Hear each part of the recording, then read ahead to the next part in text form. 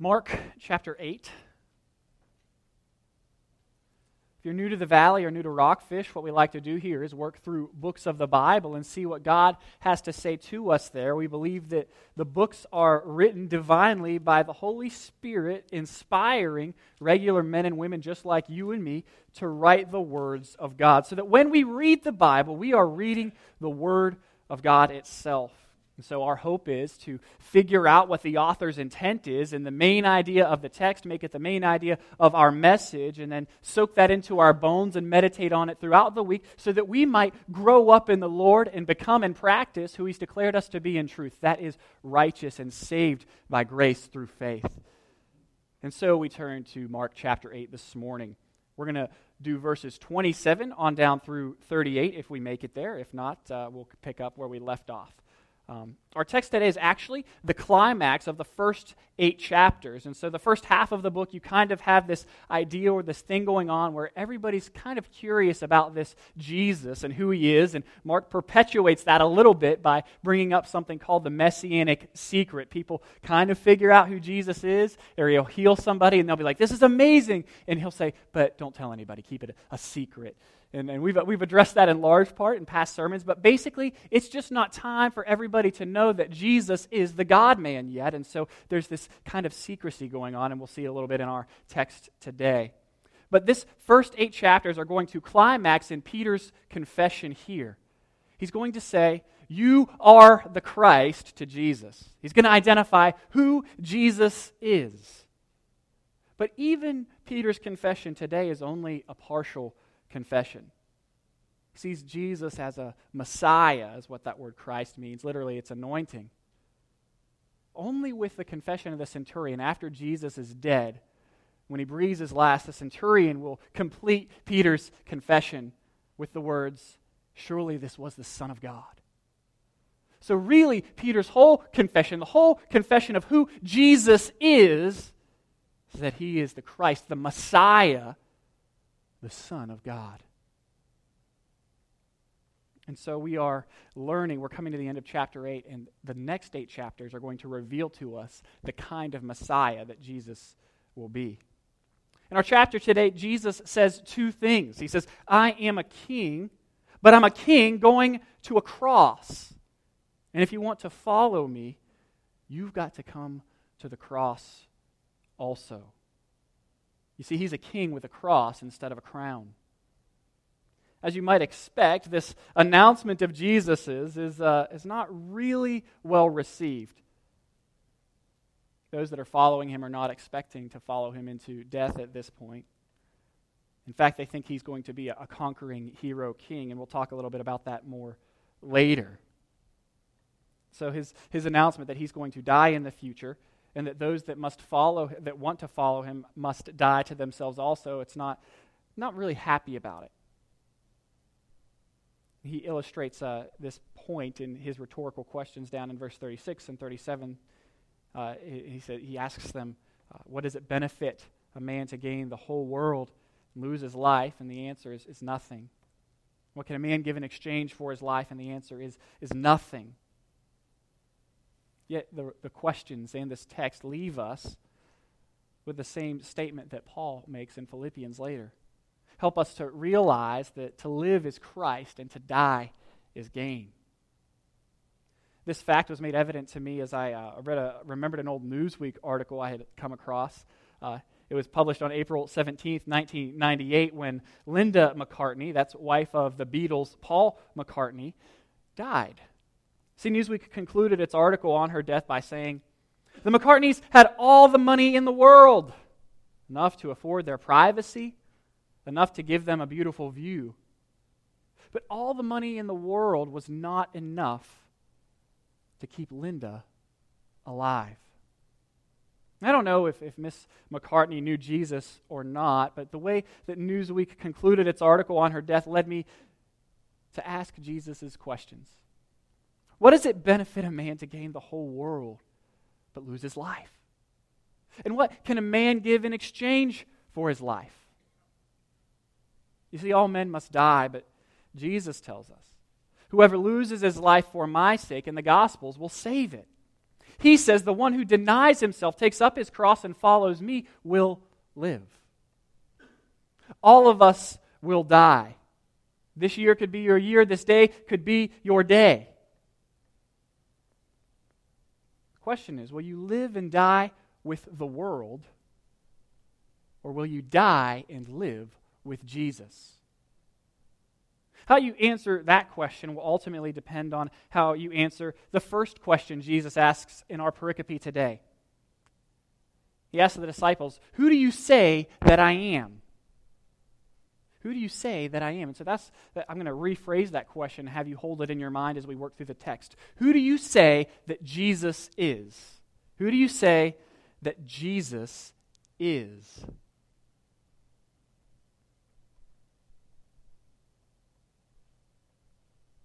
How you answer that question will reveal where your heart and your mind are set, whether they're set on the things of man or on the things of God.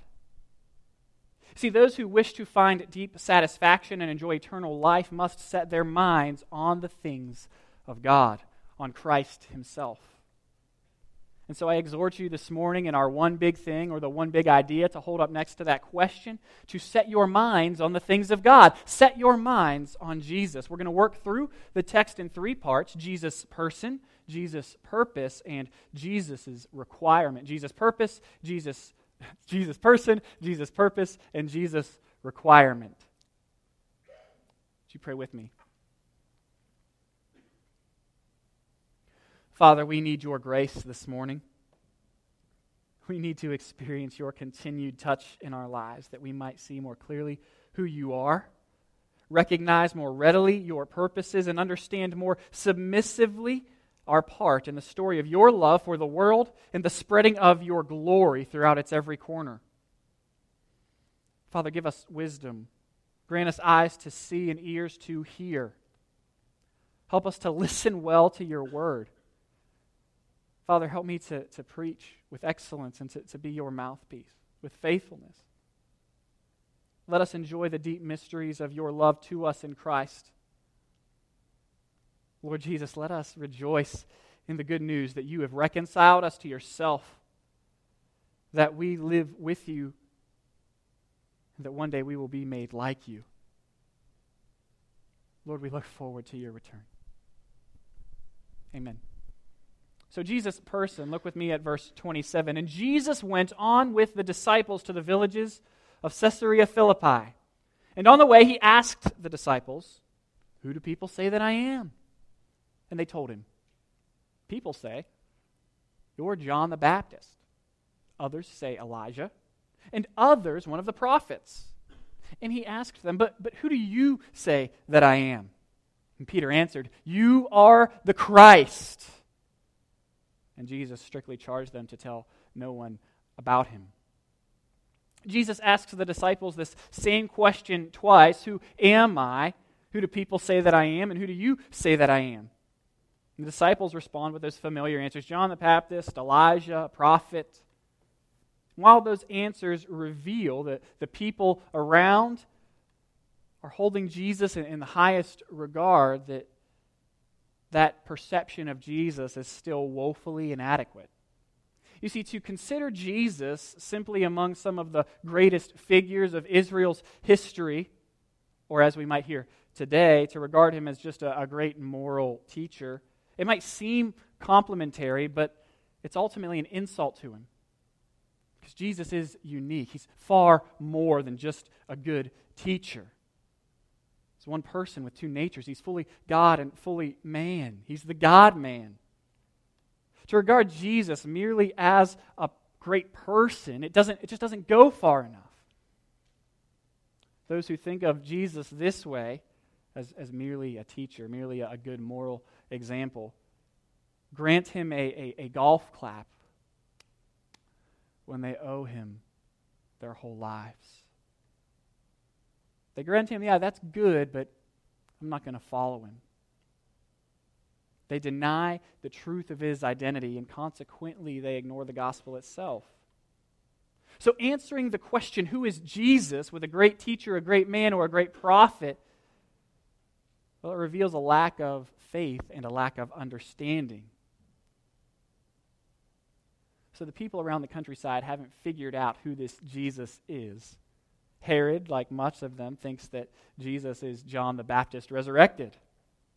But who do the disciples say that Jesus is? And Peter, speaking on behalf of them all, shows that they understand part of who Jesus is. They understand that he's the Christ. The disciples, like the blind man in the previous text that we worked through a couple weeks ago, are starting to see, but they're seeing blurrily. Their vision is clouded. They can see the shape of it, but not the whole picture. Yes, Jesus is the Messiah. They're right about that, but he's not the Messiah that they expected. It's important for us to be clear on this point. Calling Jesus Messiah here doesn't mean calling him divine, let alone the second person of the Trinity, God the Son. Mark believes Jesus was and is divine, yes, and he's eventually going to show us why, but this moment in the gospel story, it's about something else. It's about the politically dangerous and theologically risky claim that Jesus is the true king of Israel, the final heir to the throne of David. As we mentioned earlier, the word Christ literally means anointed one. And because kings were traditionally anointed with oil as a kind of a coronation, the word Christos became pregnant with all kinds of implications. To say someone was the Christ was to say that they were the Messiah or the king to end all kings. This would be to claim to be the king that put everything right. That's who Peter is saying Jesus is. At this point, the disciples are not expecting a divine redeemer. They're expecting and longing for kind of a conquering hero type king. A little bit like David. A king that will come and overthrow their enemies, prosper them, and bring glory back to Israel. And it is true, Jesus is the king to end all kings. He's overthrown humanity's greatest enemy, and he will put everything right. But he is not at this point, and he doesn't become this conquering hero king that they expect. And quickly upon Peter's confession, he quells any thought of a revolution by telling the disciples to keep quiet. Yes, I'm the Messiah, but not the Messiah you expected. Be quiet. Don't tell anybody. At this point, Jesus must remain hidden in order to accomplish God's will. You see, Jesus has his mind set on the things of God. He won't allow expectations of him taking Rome as a warrior to get in the way. In fact, he's not going to wear a warrior's sword at all. But instead he'll wear a servant's towel and wash the feet of others. He won't seek vengeance for his people, but sacrifice himself for them. Jesus will not wear a crown as he marches on Rome. He will only wear his crown after he has gone to the cross. It's at this point, as we go into verse 31, that Jesus begins to teach the disciples the true meaning of Peter's confession, what the Messiah actually looks like. He's giving Israel or the Jewish people's picture of the Messiah. He's kind of giving it a facelift. He's showing them how it really looks. Verse 31, and he began to teach them that the Son of Man must suffer many things and be rejected by the elders and the chief priests and the scribes and be killed, and after 3 days rise again. And he said this plainly.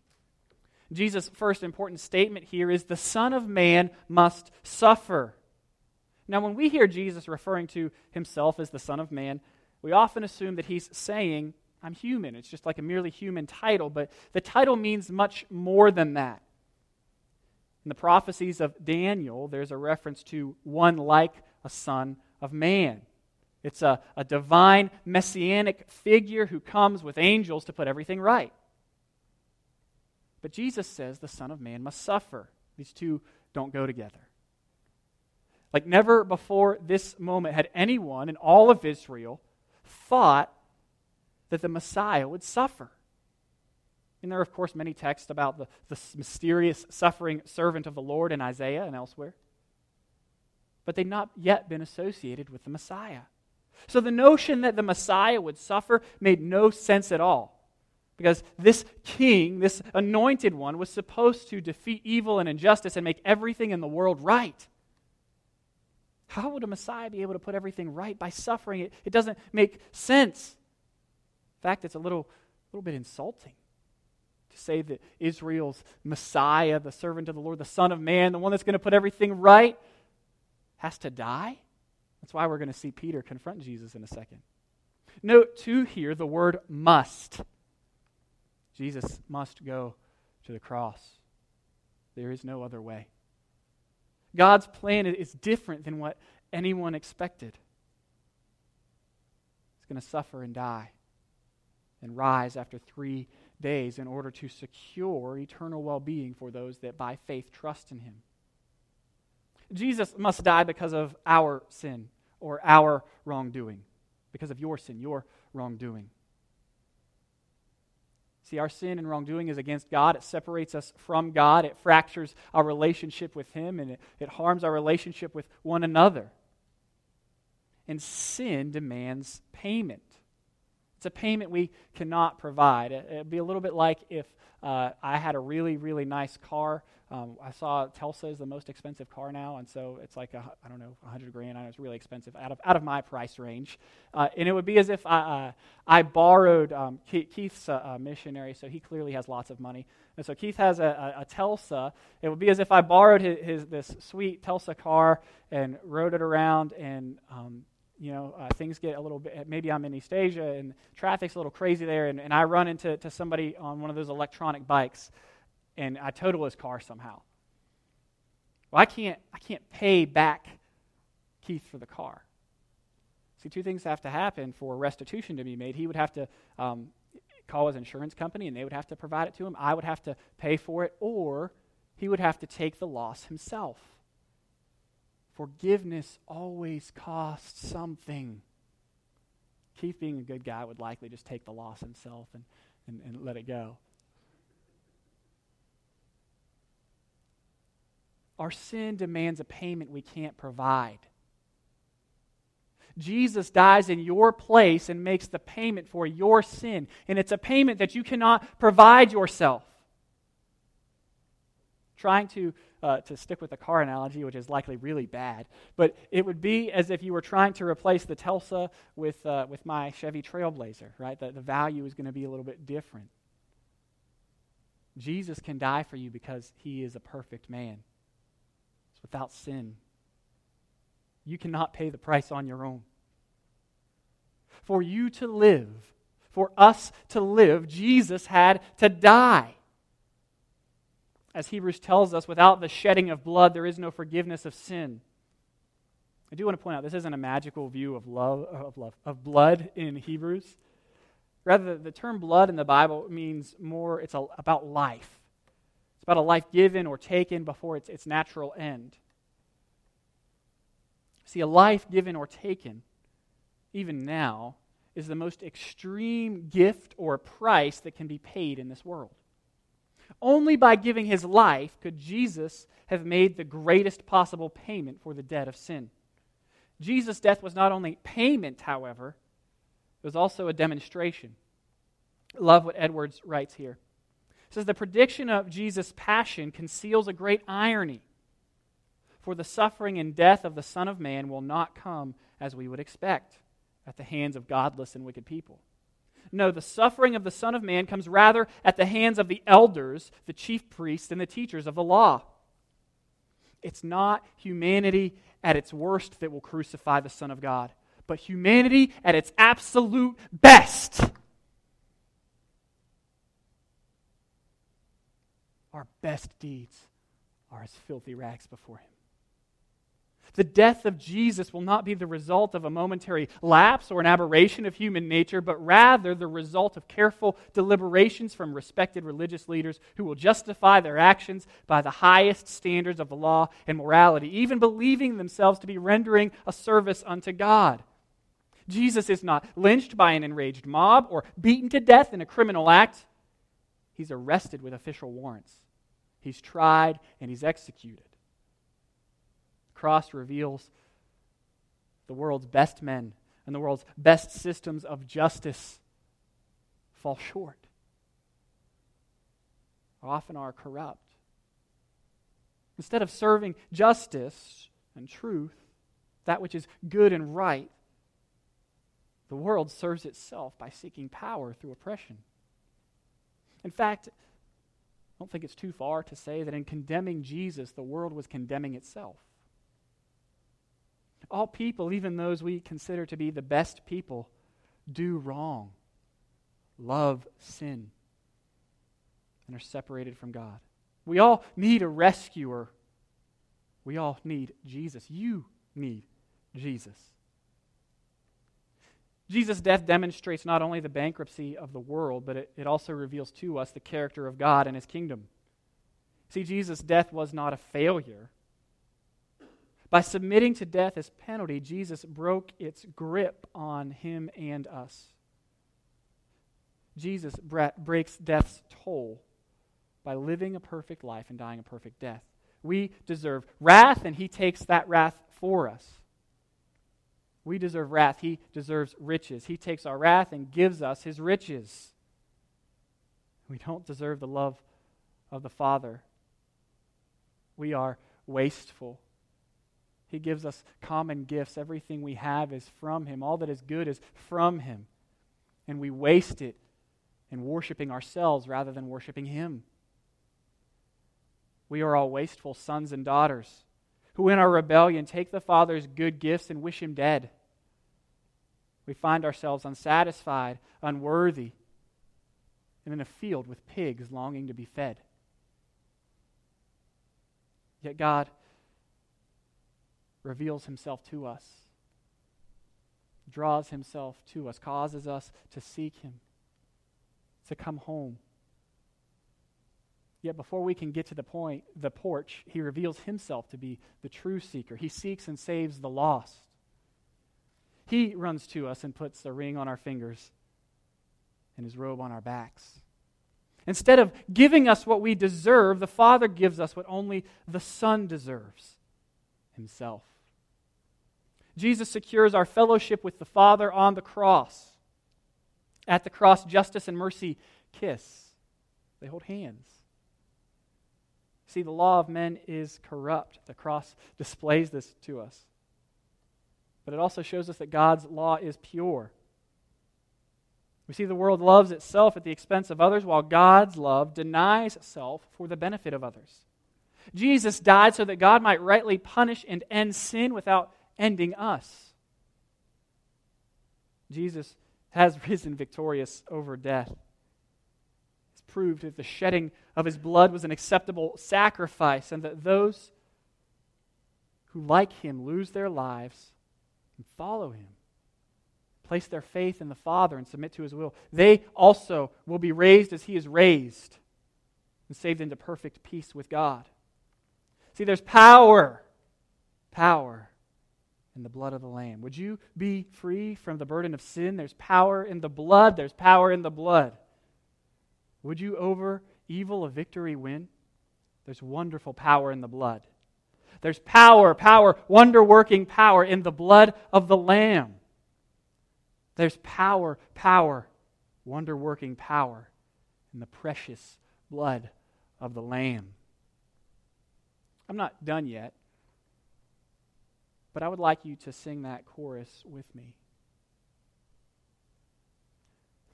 I'm not a good singer, so you're really going to have to help, or it'll be really awkward with me singing by myself. There's power, wonder-working power in the blood of the Lamb. There is power, wonder-working power in the precious blood of the Lamb. Isn't it beautiful how songs teach us? Carve that melody on your heart. Go throughout this week. There's power in the blood. He saved me.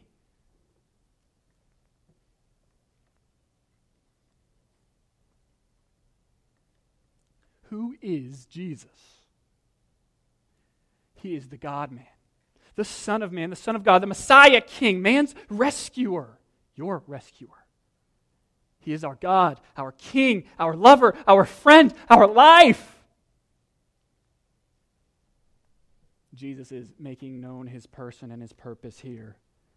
His person is to be the divine Messiah King, the rescuer of all humanity. His purpose is to give that humanity life by way of His death. Don't you know He lived the life you should have lived and died the death you should have died? So that by faith you might trust in Him and rise from the dead as He rose and be forever with God in perfect peace and bliss. Let me ask you, have you trusted Jesus? Are you following Jesus? Who do you say that Jesus is?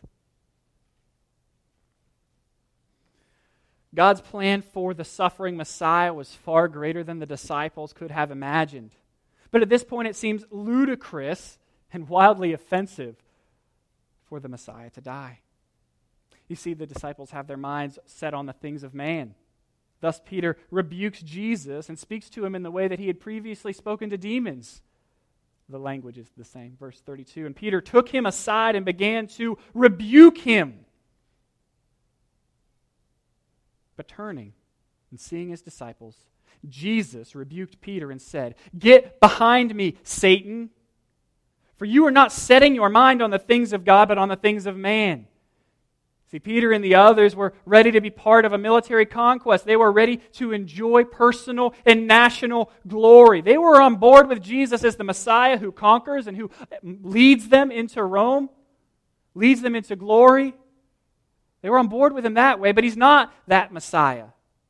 They're not on board with the Messiah that needs to die. Peter rebukes Jesus because the disciples don't have a category for a suffering Messiah.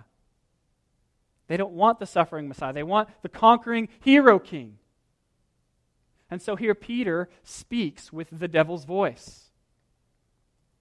You see, just like Satan at the temptation in the wilderness, Peter offers Jesus a crown without a cross. Peter thinks he knows better than Jesus does. No more. Peter thinks he knows better than God does. Isn't that the root of all sin? We think we know better than God. And so we act in accord with what we think is best rather than what He has told us is best in His Word. Peter and the others want a Jesus that they can control. They want a God that fits their agenda. Peter's going to tell Jesus the kind of Messiah he needs to be. And so he's attempting to reshape and redefine Jesus to fit his conception. Don't we do this? Aren't we guilty of this? Every time we sin, because every time we do something opposed to God's design, we declare ourselves smarter than God and promote our agenda rather than God's agenda. We know better than He does. And it's because we have our minds set on the things of man rather than the things of God. Friends, let me ask you, how have you attempted to fashion Jesus after your own likeness?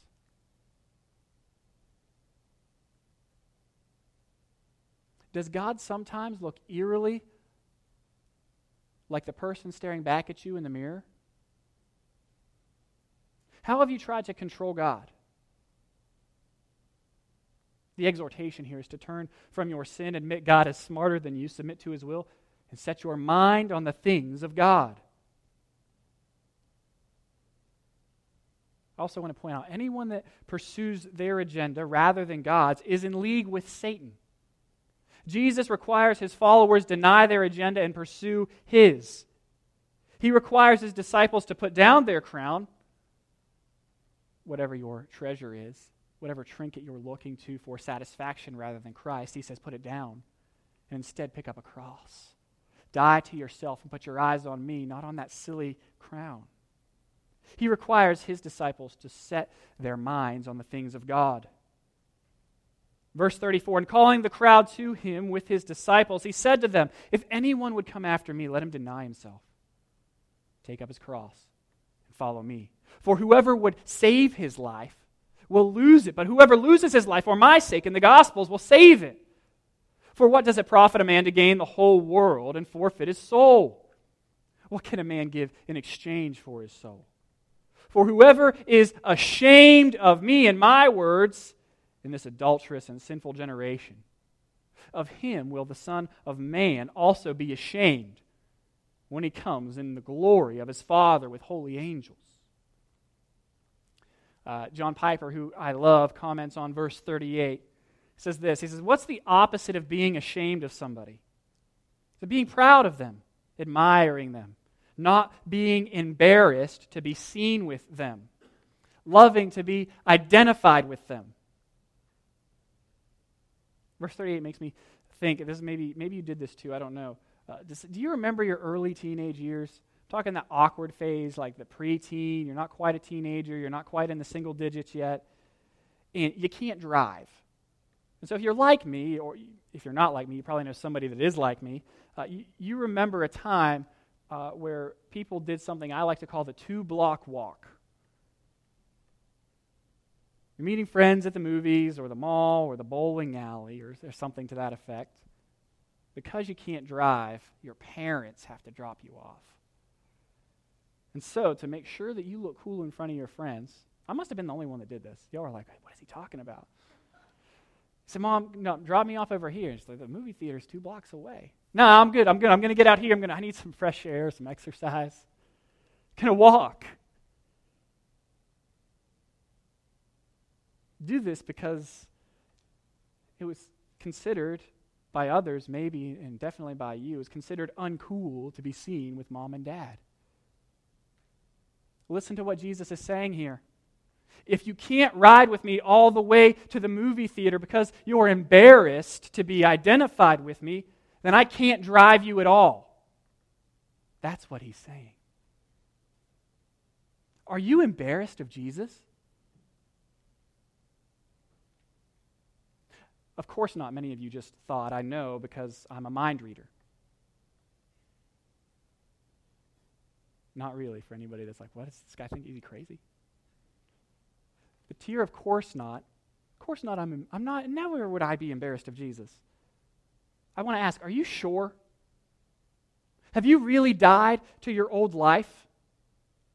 Have you really denied yourself and picked up a cross? How can you be sure that you've lost your life for Jesus' sake and the Gospels? How do you know that you have denied yourself and followed Him? I think first things first, that's going to depend upon how you answer the question, who is Jesus? Have you truly believed and confessed Him as Lord? See, true disciples admit they are sinners, believe in Jesus as their Savior, and submit to His Lordship. True disciples set their minds on the things of God. Peter's earlier confession, it will prove to be a true one, despite his failures, like, rebuking Jesus, as we just saw 2 seconds later. No one's perfect. But you see, Peter's fruitfulness in his life, his continuing to mature and grow up in the faith, is one of the many assurances that he has. One of the things that proves his belief in and commitment to Jesus. What about you? Have you confessed Jesus as Lord? And if you have, does your life prove that confession to be true? Usually when I start talking about has somebody really followed Jesus, I get 2 responses that are really, I think, often confused with genuine repentance and belief. They are praying a prayer with someone or coming forward at a church service like this. I think sadly, sometimes people do that and that's all they ever do, and they think, I've got my get out of hell free card, but they don't have Jesus. That's why Jesus calls us not to look at praying a prayer or walking an aisle for the assurance of our salvation, but to the fruit of our lives. The New Testament tells us to look at the holiness of our conduct, the love that we have for others, and the soundness of our doctrine as the indicators of our salvation. How do we assure ourselves of our salvation? I'm going to give you a list of things here in a minute. Getting ahead of myself, though. Let me ask, do you have fruit? Do you seek to know God more? One evidence that you know God or are in the process of coming to know more about Him is that you truly confess and follow Jesus. Confession first, and then you followed Him into baptism. Baptism does this neat thing where it draws a clear line between who is in the church and who is in the world. It makes clear who belongs to God's kingdom. I mean, fundamentally, it's a physical sign of a spiritual reality. Baptism is a little bit like when a restaurant does poorly, gets sold to a new owner, and the new owner, one of the first things they do is they put that sign up in the window that says, "Under new management." Baptism is a public declaration that you are under new management, that you're under Jesus' management. Maybe that doesn't work for you. Maybe you want to think of it like a military uniform. Like Wyatt here, he goes to military school, and so he has to wear that sweet military uniform like all the time. A kid tried to sneak out of there this morning without his white shirt on, and they were like, "Nope, I don't care if it's dirty, borrow another one." Because they want everybody to know this is the military school. Same thing in our military. This is somebody that's in the military when they're in their uniform. It identifies them. When someone's dressed in full military gear, we know that they belong to the service. Baptism is a little bit like trading in your civilian outfit for a military uniform. It identifies you with Jesus. Baptism eliminates deception so that no one can fool themselves into thinking they are saved when they are not. I mean, no one thinks they belong to the military because they visited an army surplus store and got some cool stuff. Maybe some do, but... See, baptism is one of the first obediences of the Christian life. It's only for true disciples. Only for those that have professed with their mouths and believed in their hearts that Jesus is Lord. It identifies us as members of the community called the people of God, the church. This means that an unbaptized Christian, if you haven't been baptized upon a profession of faith, that you're walking in disobedience to God's command. You should question if you've really understood and believed the gospel. Jesus said, repent and be baptized. Genuine repentance is followed by the obedience of baptism and the continued growth in the Christian life. Christian, have you been obedient in this?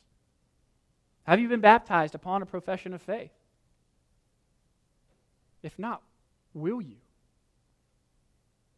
Deny yourself. Confess Him, deny yourself, and be baptized. Non-Christian, will you repent, believe, and be baptized? Will you change your business model and put yourself in a place where you're under new management? Will you put on the uniform of the kingdom? God's mysterious work of regeneration leads us to make a true confession of faith, which is exemplified in baptism and lived out in community with God's people. This is another evidence that you have truly denied yourself and followed Jesus. It's your participation in the local church. It's your relationships with God's people. You know, because fellowship in the local church is the primary way that God purifies us and makes us more like Himself. He's determined to use His church as the primary instrument by which His sons and daughters are trained in holiness. Participation in the local church is the catalyst for Christian growth.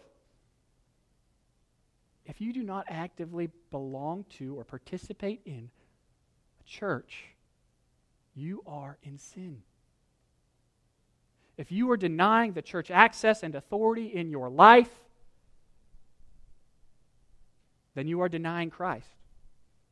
Because you are denying His command. There is no such thing as a solitary Christian.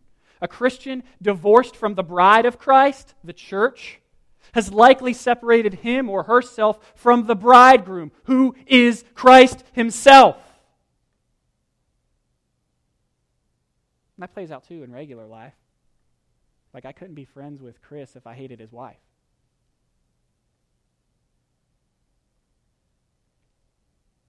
Let me say it this way. Christianity without commitment to community is crap. It's bankrupt. It's false. It's a false religion that we've dressed up and called Christian. It doesn't require anything of us.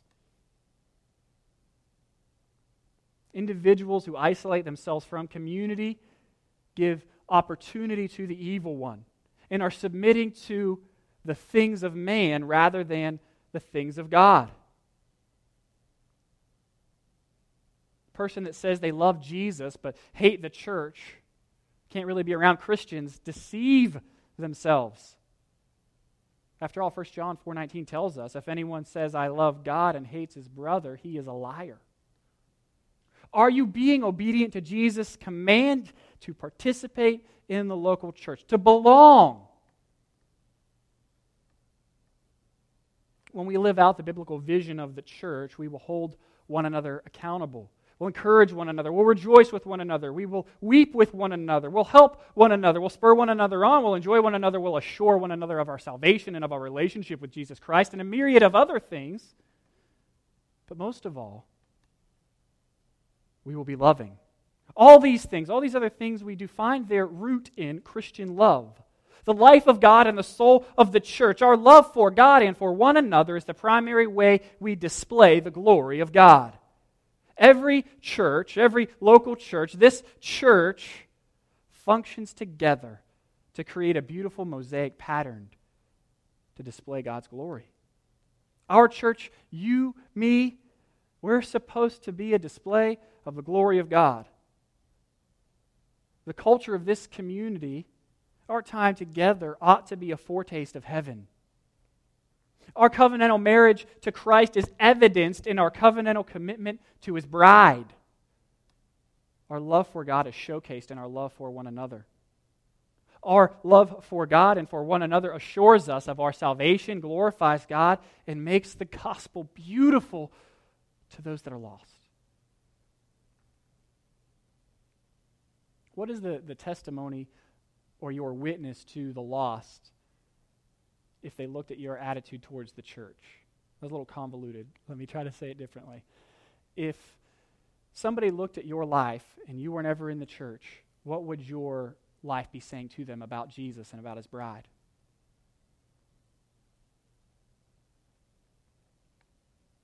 We are to love one another. Selfless, humble, Christ-like love is to be the signature of those who claim to be members of God's kingdom. Love is to be the signature of Jesus' people. So let me ask you, how do you sign your name? How do you know you've denied yourself and followed Jesus? You have your mind set on the things of God and are in loving community with Him and His bride. In submission to the will of God, you've confessed Jesus as Lord, have been baptized into His church upon a profession of faith. You fellowship with His people and participate on His mission, displaying His glory through the proclamation of His gospel through word and deed throughout all nations. Christian, this text forces you to test the genuineness of your faith. What's in your hands? The things of the world or a cross? It also ought to cause you to rejoice in the goodness of the good news. He saved you. The King took a cross so that you might receive a crown of life. Non-Christian, this text forces you to consider who Jesus is. Friends, will you live and die with the world, or die and live with Jesus? What is your mind set on? How does your life answer Jesus' question? Who do you say that I am? Who do you say Jesus is? Would you pray with me? Dear Heavenly Father, we thank You for this time together.